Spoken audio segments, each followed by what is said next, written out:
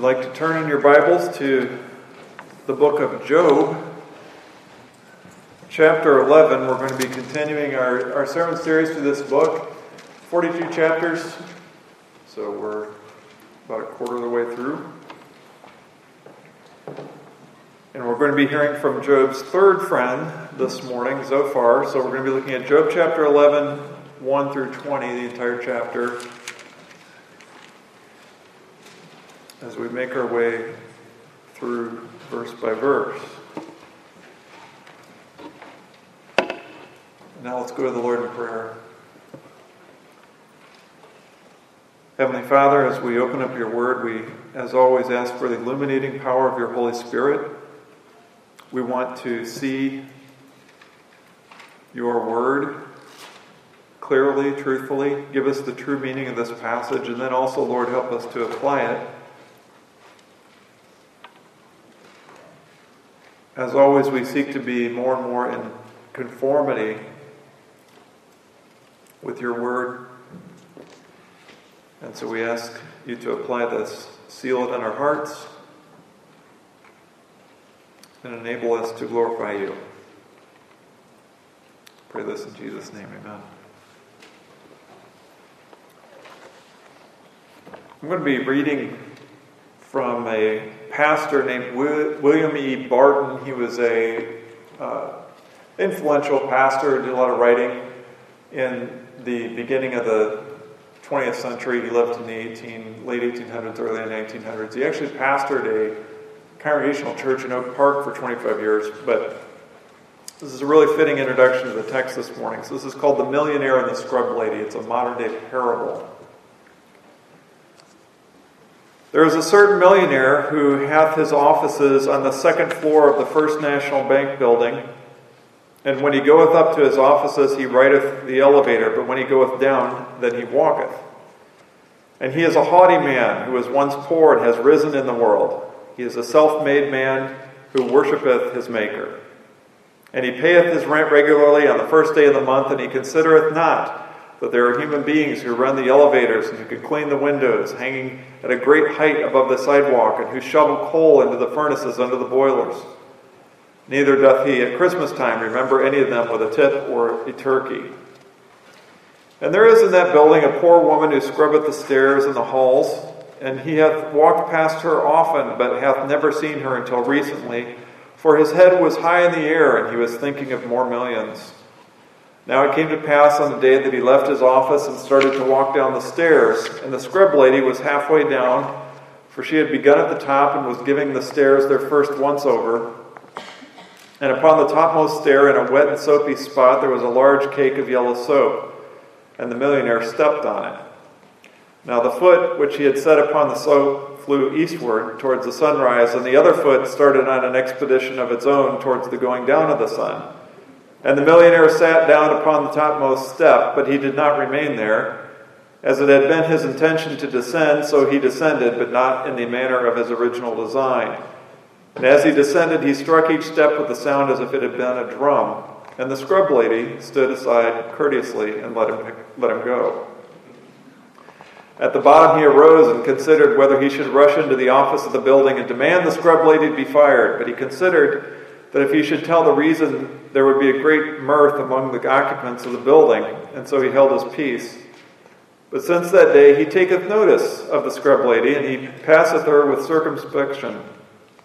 For there is no one so high or mighty that he can afford to ignore any of his fellow human beings. For a very humble scrub lady and a very common bar of yellow soap can take the mind of a great man off his business troubles with surprising rapidity. Wherefore, consider these things, and count not thyself too high above even the humblest of the children of God. We understand what the point of that is. It's a modern-day parable, and it's designed to teach humility. It's designed to teach that no one is above anyone else. It's designed to teach against an I'm better than you attitude. Now, as we open up Job chapter 11 this morning, Zophar is the millionaire, and Job is the scrub lady. Zophar comes to the table with an I'm better than you attitude. Zophar's words to Job come across as someone who arrogantly thinks he has all the answers and who can't wait to put Job in his place.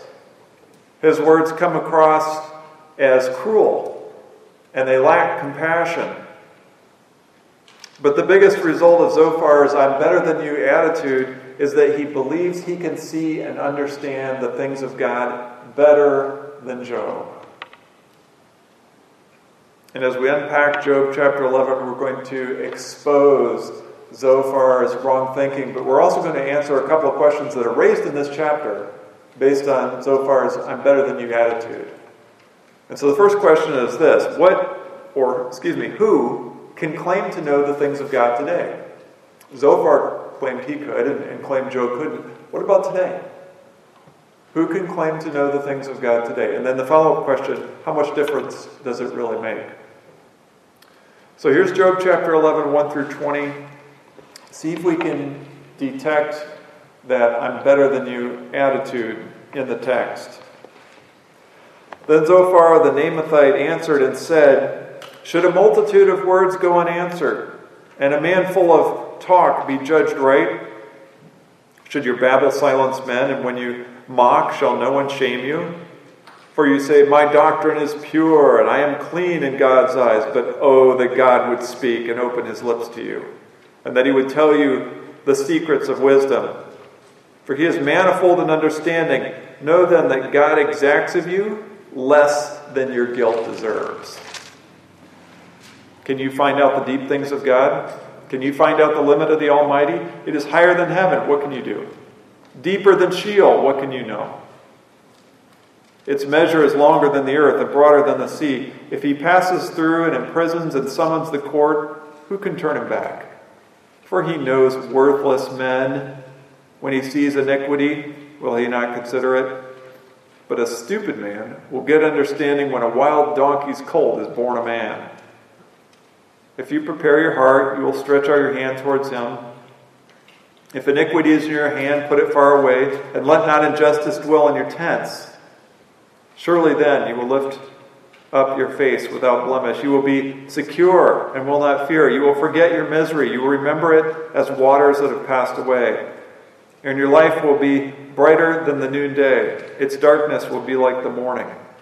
And you will feel secure because there is hope. You will look around and take your rest in security. You will lie down and none will make you afraid. Many will court your favor. But the eyes of the wicked will fail. All way of escape will be lost to them, and their hope is to breathe their last. I think you could detect a little bit of that "I'm better than you" attitude, maybe more than a little, in Zophar's words. Well, this is Zophar the Naamathite. This is the third of Job's three friends to speak. We've heard from Eliphaz, we've heard from Bildad, and now we're hearing from Zophar for the first time. Some speculate he might have been the youngest of the three because he's the last one to speak, and ancient Near East custom would dictate that the youngest would respectfully wait for their elders to speak. So there's probably something to that. But these are harsh words. He's so confident that he's right and Job's wrong. Verse 2 begins, "Should a multitude of words go unanswered, a man full of talk be judged right?" He's really saying two things here in his introductory statement. He's saying, first of all, you, Job, are speaking a multitude of words. You're full of this many words, but they don't really mean anything. They don't have any content. You're full of wind. And then secondly, he's saying, this can't go unanswered. I, Zophar, am not going to stand for this. Your worthless talk. I have to say something. I'm not going to let what you say be the last word. I'm going to get my word in and make sure I set the record straight. Verse 3, "Should your babble silence men?" Your worthless chatter. And that can't be the last word. We can't end on what you just said. I have to now speak. "When you mock, shall no one shame you." Zophar believes that Job is mocking God with his speech. But it's okay, because Zophar is the one to set the record straight. He's the one with the knowledge. He's the one with the words. So we need to let him speak truth into Job's life. He begins again in verse 4 by misrepresenting Job. So before he tears him down, he's misrepresenting what Job's saying. He says that his doctrine is pure, meaning that everything Job knows and says about God is perfect. But is that what we've seen in the last few chapters? I mean, we've walked together through this. Is that how Job is coming across? Is he speaking like someone who has all the answers and that he has it all figured out? I would say no. I would say as we look through the last 10 chapters, he's full of questions. Isn't that what you see? I mean, we have all kinds of questions. Job 3:23, why is light given to a man whose way is hidden, whom God has hedged in? Job 7:20, why have you made me your mark?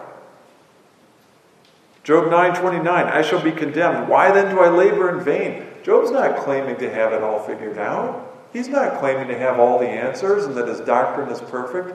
He's confused.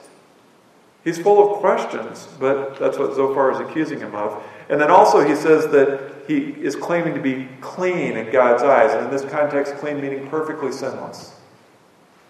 Zophar is saying, oh, Job, you're the perfect man. You haven't done anything wrong. You're sinless. Well, no.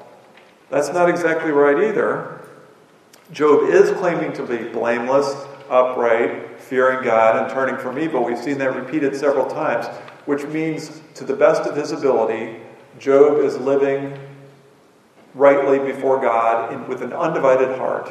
He's trying to the best of his ability to follow Jesus, to follow God. Ultimately, the name he doesn't know is Jesus, but he is following him in faith. But Job never claimed to be sinlessly perfect. So Zophar is saying that Job is claiming sinless perfection and flawless doctrine, when in reality Job is simply just trying to walk in integrity as best as he can, with a lot of questions in light of what has happened to him. That's the real picture. Nevertheless, in verse 5 and 6, Zophar is determined to put Job in his place. But oh, that God would speak and open his lips to you. He's saying, you don't know anything, Job. You don't understand this at all. If only God would show up and speak to you. Spoiler alert, he does.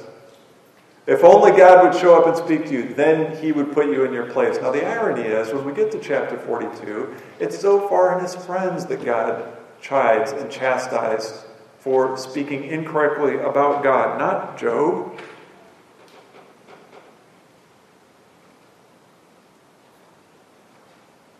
After this introductory shaming, Zophar is ready to unleash. He essentially rolls up his sleeves and says, all right, scoot back. Give me a little room here, Job.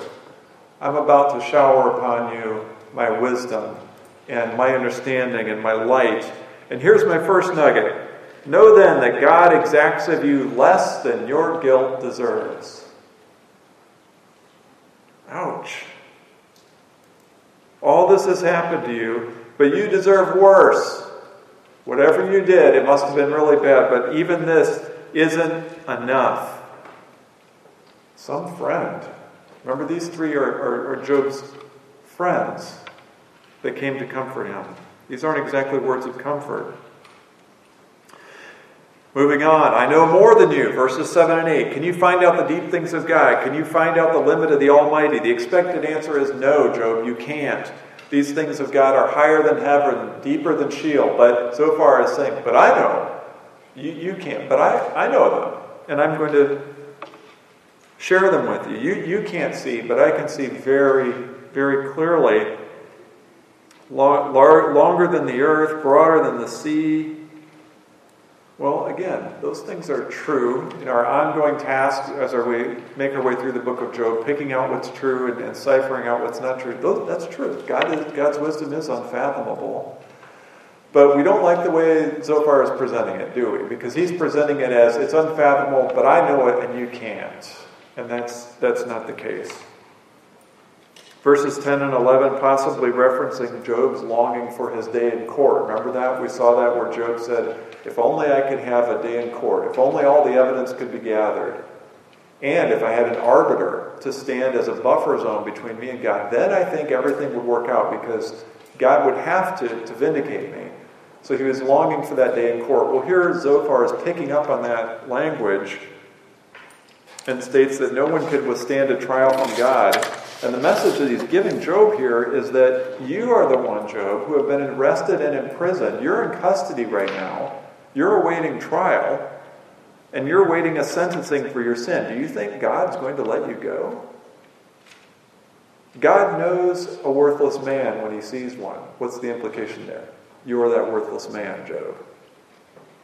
Do you think God is going to just let you walk?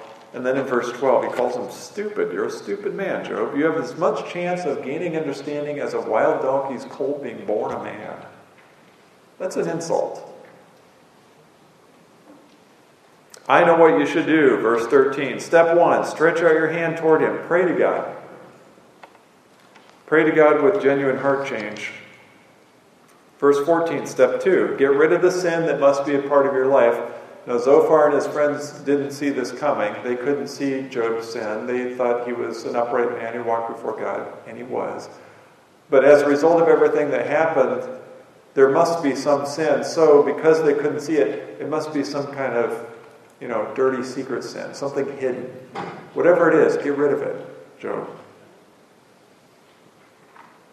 And do not let injustice dwell in your tents. What's that a reference to? His children. Remember, all his kids were wiped out in a single day. And the only reason that would have happened is if they were guilty of some sin, which means Job was tolerating some kind of sin within his household. Zophar says, get rid of that. You need to stop that right now. Don't tolerate sin among your family members. And then verses 15 and 19, he essentially says, here's what awaits you if you follow my advice. Lift up your face. No more shame. There will be a reputation restoration. Secure and will not fear. God will be with you once again instead of against you, which he is right now. You will forget your misery. You want this to all go away, Job? You want to forget this ugly chapter in your life? Then follow my advice. Turn back to God. Life will be brighter than noonday, darkness like morning. Sunshine and happiness awaits you. A complete reversal from what you're experiencing right now. Security, hope, rest, no more fear. People will once again esteem you greatly. All this awaits you if you simply turn from your evil ways and follow my counsel. This should sound familiar to us by now. This is the same advice that Eliphaz had. This is the same advice that Bildad had. It's a wind-up after their harsh words. They basically say, here's my advice. You need to stop whatever you're doing, turn from your sin, and turn back to God. And here's what awaits you. In other words, restoration is still possible, but you need to change your plea from innocent to guilty. Verse 20 ends with a warning. But if you do not take my advice, all way of escape will be removed from you, and your eyes will fail. In other words, if you don't do what I say, you're going to die. You're going to die. Yeah, that was full of an I'm better than you attitude. Let's see if we can unpack Job chapter 11. Let's take a crack at it. Let's see if we can expose his wrong thinking. Well, first of all, I don't know if you recognized it, but Zophar is wearing Bildad's shoe. If you remember, Bildad's shoe is the term we use to talk about this idea that was very common in the ancient Near East and even in the first century during Jesus' day, where people thought, if I live rightly before God, then God is going to return that with giving me blessings and a happy, wealthy, prosperous, healthy life. But if you do evil, then God is going to strike you with bad things like sickness and your children dying and things like that. So it's this idea that there's this one-to-one correspondence between doing good things and receiving good things, or doing bad things and receiving bad things in this life. In this life. So that was Bildad's shoe. Zophar's wearing that. They all are. Eliphaz, Bildad, and Zophar all wearing that same shoe. And this is the implication of it. Since Zophar is healthy and wealthy, and he's standing over Job, who's sick and about to die and has lost everything, that means Zophar must be living rightly. You're living wrongly, Job, but I must be living rightly. God must be pleased with Zophar, which means Zophar is in a better position to see things clearly, better than Job, for sure. It's that old "I'm better than you" attitude. That's what has worked out. And we can see it manifest itself in a couple ways. Number one, as a result of his "I'm better than you" attitude, Zophar is unable to comfort Job. He's unable to comfort Job. Zophar is much more interested in himself than he is Job. I mean, just look at the language. He wants to speak. He has the answers. He is the one to set things straight before Job. And in the end, there is simply no comfort from Zophar. Instead, we see these harsh, cruel words that lack compassion. I mean, let's remember Job's state right now. Job has lost all his children in one day, taken away from him in a very violent fashion. He's lost everything. All his accounts zeroed out. All his possessions have been stolen. And he has had his health taken away to the point where he's sitting in excruciating, ongoing pain with no relief. Talk about man down. And Zophar stands over him and delivers these words. The only thing I can think of is if maybe somebody was in a car accident and they lost all their family members. And they're in the hospital on monitors and IVs, and they can barely open their eyes because they're in so much pain, multiple fractures and internal injuries, and they're laying there, and somebody shows up to the hospital and starts saying these words to them. Can you imagine walking up to somebody like that? You got off easy. You deserve more than this. What can you know about the deep things of God? You're a worthless man. You're a stupid man. The day you get understanding is the day a donkey's colt is born a man. Can you imagine saying that to somebody who's down? That's what Zophar's doing. Zophar has forgotten the reason he came to see Job, and that was to comfort him as a friend. Well, in addition to blinding Zophar from seeing how inappropriate his words are, his "I'm better than you" attitude also reveals itself in an even more sinister way. So number one, he's unable to comfort Job. Number two, as a result of his "I'm better than you" attitude, Zophar believes he's in a better position to know the things of God. Zophar believes, as a result of this "I'm better than you" attitude, he thinks he knows and can see the deep things of God where Job cannot. Well, I mean, it follows, right? I'm better than you financially, I'm better than you physically, so it follows that I'm better than you when it comes to understanding the things of God and the deep wisdom of God, and I'm in a better position than you, Job, to discern and to make sense of all these events that have happened to you, so you need to listen to me.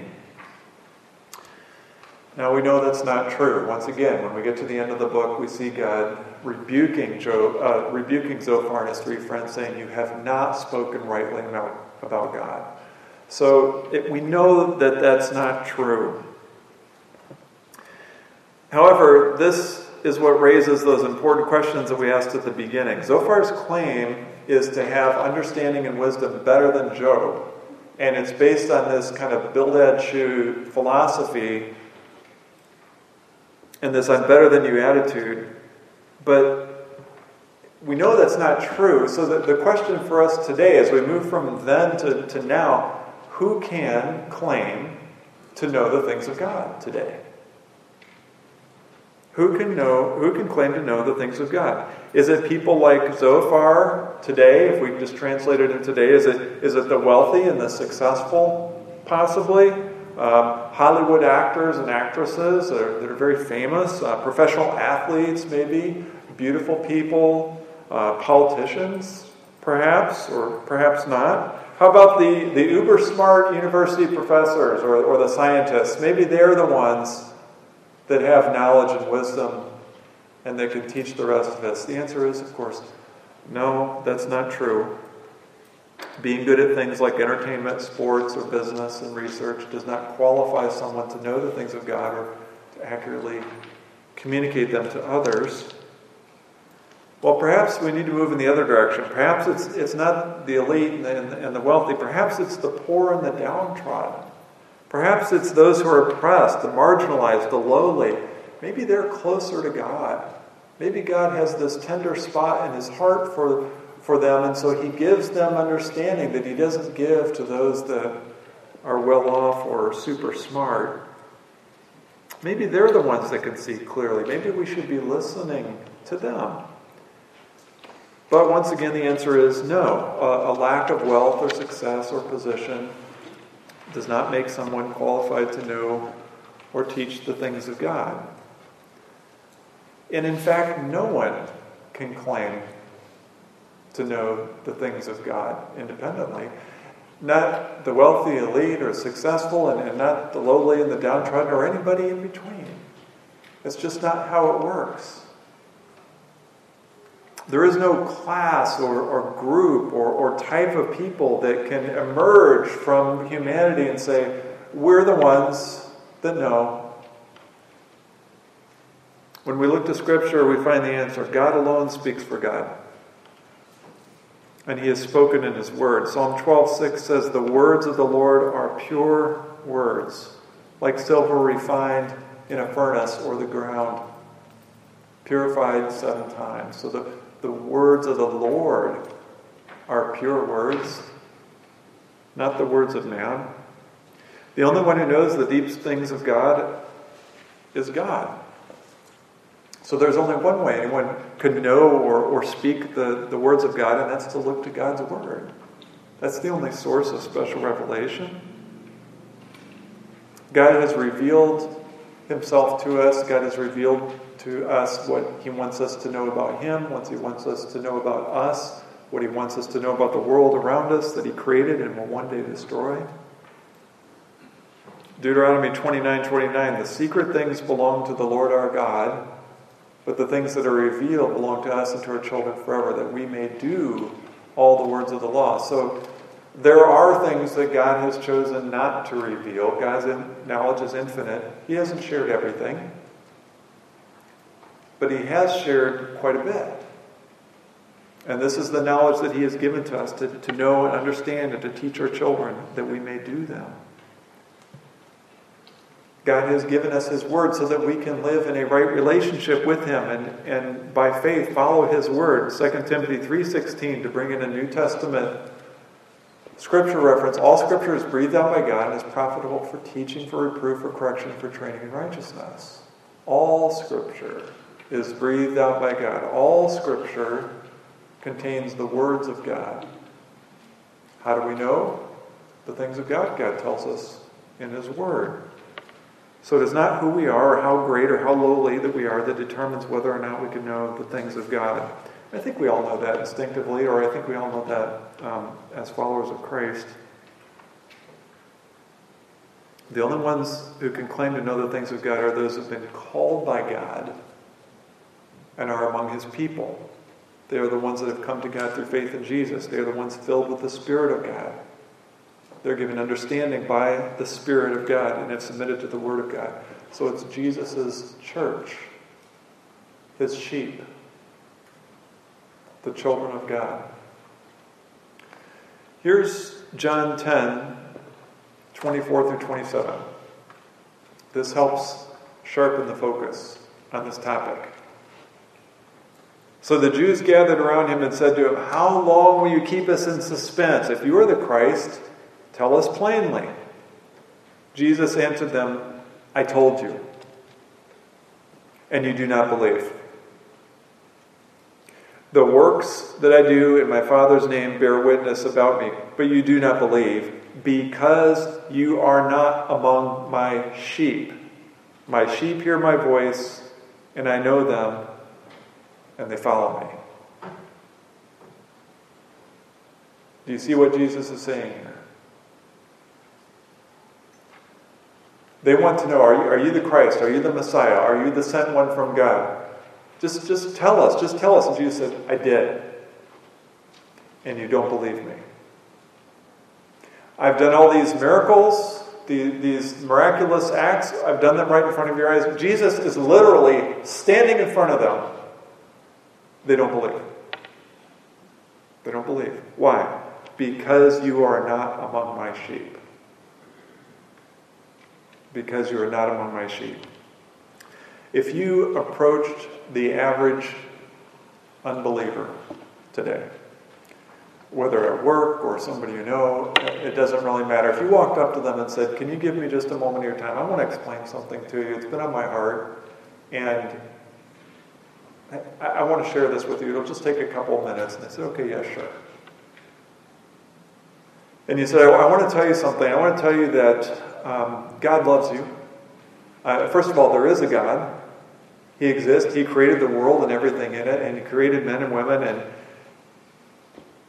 He sent His Son, Jesus, because you and I are sinful. We break His law. We have offended a holy God. We don't follow everything in His Word, and we're morally accountable to Him because He's God and we're the created creature. And I want to let you know something.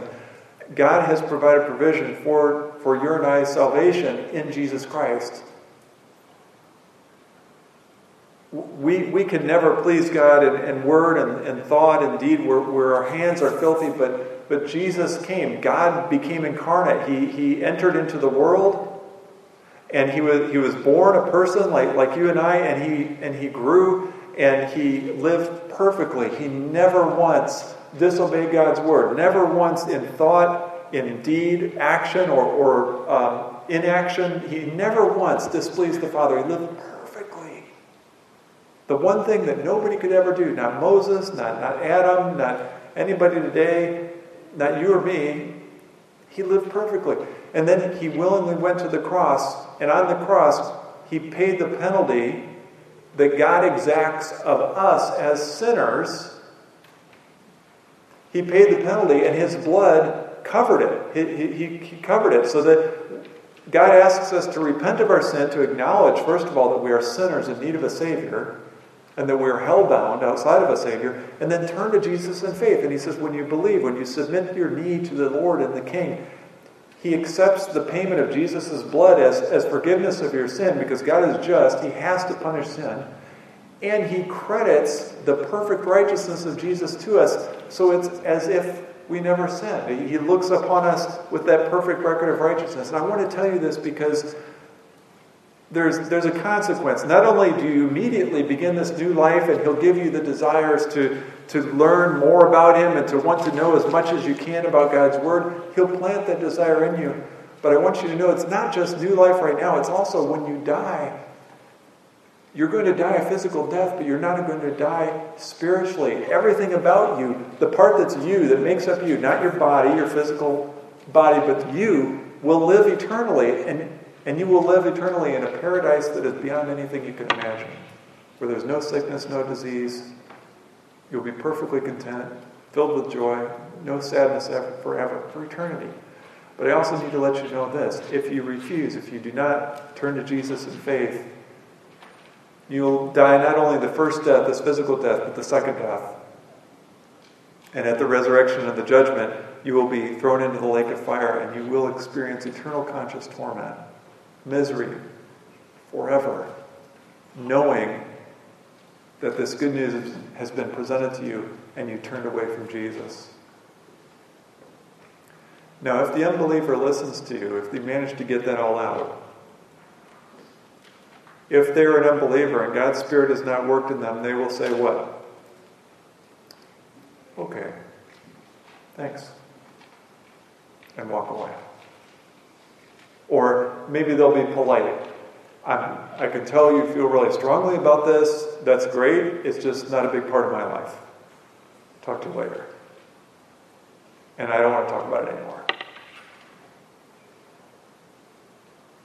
But if they are one of the elect, if they are someone that God has chosen to call at that time, they will be convicted by the power of the Holy Spirit. And they will see their sin for what it is, and they will see their need for a Savior, and they will turn to Jesus in faith. But if they're not among Christ's sheep, they will not believe. It wouldn't matter what you said. It wouldn't matter if Jesus literally showed up and performed miracles in front of them. They would not believe. And we know that's true because it happened. Jesus showed up and did that, and they did not believe. So the answer to the first question, who can claim to know the things of God today? The answer is this: God, and those whom he has chosen to reveal himself to. And we can claim to know the things of God and communicate them rightly and clearly to others insofar as we follow God's word, insofar as we're remaining faithful to his word. Well, of course, the follow-up question is, how much difference does it really make? Well, it makes all the difference in the world. It makes an eternal difference, as we just said a moment ago, personally. But it also makes a difference here and now. You see, the Word of God tells us who God is, who we are, how to live rightly. He tells us what's good, what's bad, what's evil, what's not, what's right, what's wrong, where we came from, where we're headed. It tells us the purpose of life, what we're supposed to be doing here. And there's a reason that God tells us that the fear of the Lord is the beginning of knowledge. Proverbs 1:7, the fear of the Lord is the beginning of knowledge. Fools despise wisdom and instruction. There's a reason that that's step one. I hope we understand what this is saying. It's saying that the fear of the Lord is step one. If you come to faith in Christ, if God's Spirit is at work and you come to faith in Christ and he gives you the power of the Holy Spirit to have open eyes to see spiritual things, and you come to Christ, that's step one. Then everything else downstream will eventually fall in line. As we grow in our discipleship in God's Word, it shapes how we think. We be able to see things clearly. We're able to discern, okay, that is evil. That's good, that's evil. We're able to see that clearly. And everything else downstream starts to align more and more with God's Word, and it's more closely matching reality. We had a power outage. I don't know if you had a long power outage. Summer, maybe 2 summers ago, we were without power for a week. Frankfort, Illinois, suburbs of Chicago. We were without power for a week. Now, we had a generator, and if you've experienced this, a power outage, and you get the generator going, you've got to prioritize. Especially if you're going to be out for more than a couple hours. I mean, you've got all kinds of options, but the generator can only produce so much electricity. If you have, for example, a freezer full of meat in your garage, you better get that thing plugged in, or there's going to be a big stinky mess. Any kind of refrigerator, really. Or maybe the storm created the power outage and it's raining out. You might want to get that sump pump plugged in, or else you're going to ruin your basement. Prioritized. Okay, once those things are done, then everything down the line, then you can, as needed, plug in a light or maybe the TV or something like that. But first things first. That's what this is teaching. First things first. Jesus is Lord. God is creator and sustainer. Faith in Christ is the only provision for the forgiveness of sins. If you believe that, then everything else will start to fall in line. If you do not believe that, if you've rejected Jesus Christ as Lord, then everything else downstream is going to go all over the place. You're going to hear things. You're going to believe things like there is no God. We're free to be whoever we want to be. I decide what's right and wrong. The universe is eternal. It wasn't created. We evolved over millions of years. Out of the goo into the zoo, that was you. That's the answer. There is no such thing as a soul. There is no such thing as heaven and a hell. Or maybe there's a heaven. There's definitely not a hell. God exists, but he really is whatever you want to believe, whatever I want to believe, you would believe. It's whatever we want him to be, right? I mean, all these religions, all paths lead to God. I'm a good person. I don't need to be forgiven by God. I think I've lived a pretty good life, and I think God will accept me. I think God's pleased with me. I don't need Jesus. God and I have an understanding. I don't need to go to church because I don't need to go to church to be a good person. I have heard every single one of those statements from unbelievers. I've heard them. Do whatever makes you feel happy. Do whatever makes you feel fulfilled in life. You decide what's good. You decide what's bad. And everything else goes wherever it wants to. It's to the point where we're calling good evil and evil good. Now, if you've got those that don't have the understanding of God, that don't have the Spirit of God, and if they're in positions of influence, if they're making laws and passing legislation, we're going to end up with what we see now. We're going to see laws that are calling evil good and good evil. Step 1, the fear of the Lord is the beginning of knowledge. So how much difference does it really make? Well, it makes a big difference. Not only eternally, but it makes a big difference here and now. It makes a difference how we live.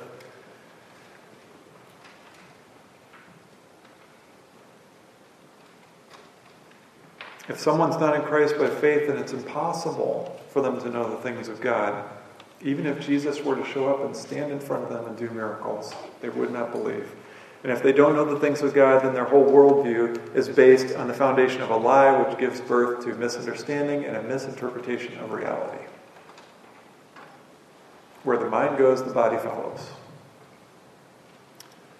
Now the good news is this, brothers and sisters. The good news is that in Christ we have been given the things of God. We have been given the Spirit of God, which opens our eyes to His truth.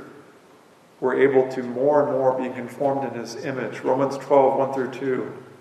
I appeal to you, therefore, brothers, by the mercies of God, to present your bodies as a living sacrifice, holy and acceptable to God, which is your spiritual worship. Do not be conformed to the world, but be transformed by the renewing of your mind, and that by testing you may discern what the will of God is, what is good and acceptable and perfect. That's all those things that are downstream.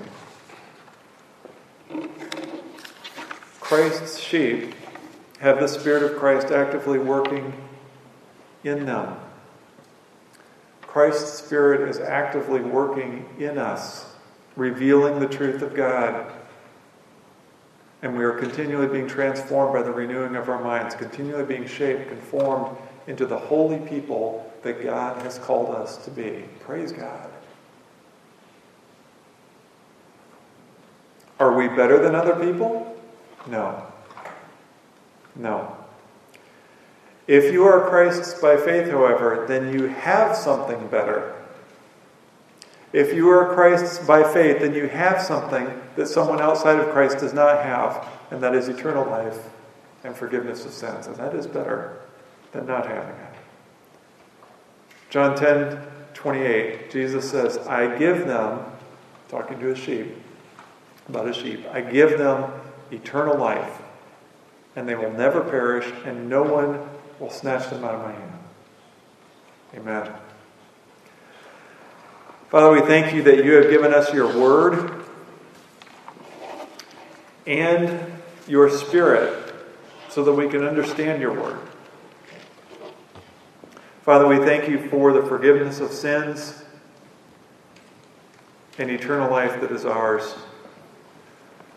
Father, thankfully you know our hearts, and at no time do we claim to be better than anyone else. But we claim to have placed our faith in the one who is better than everyone else, and that is Jesus Christ.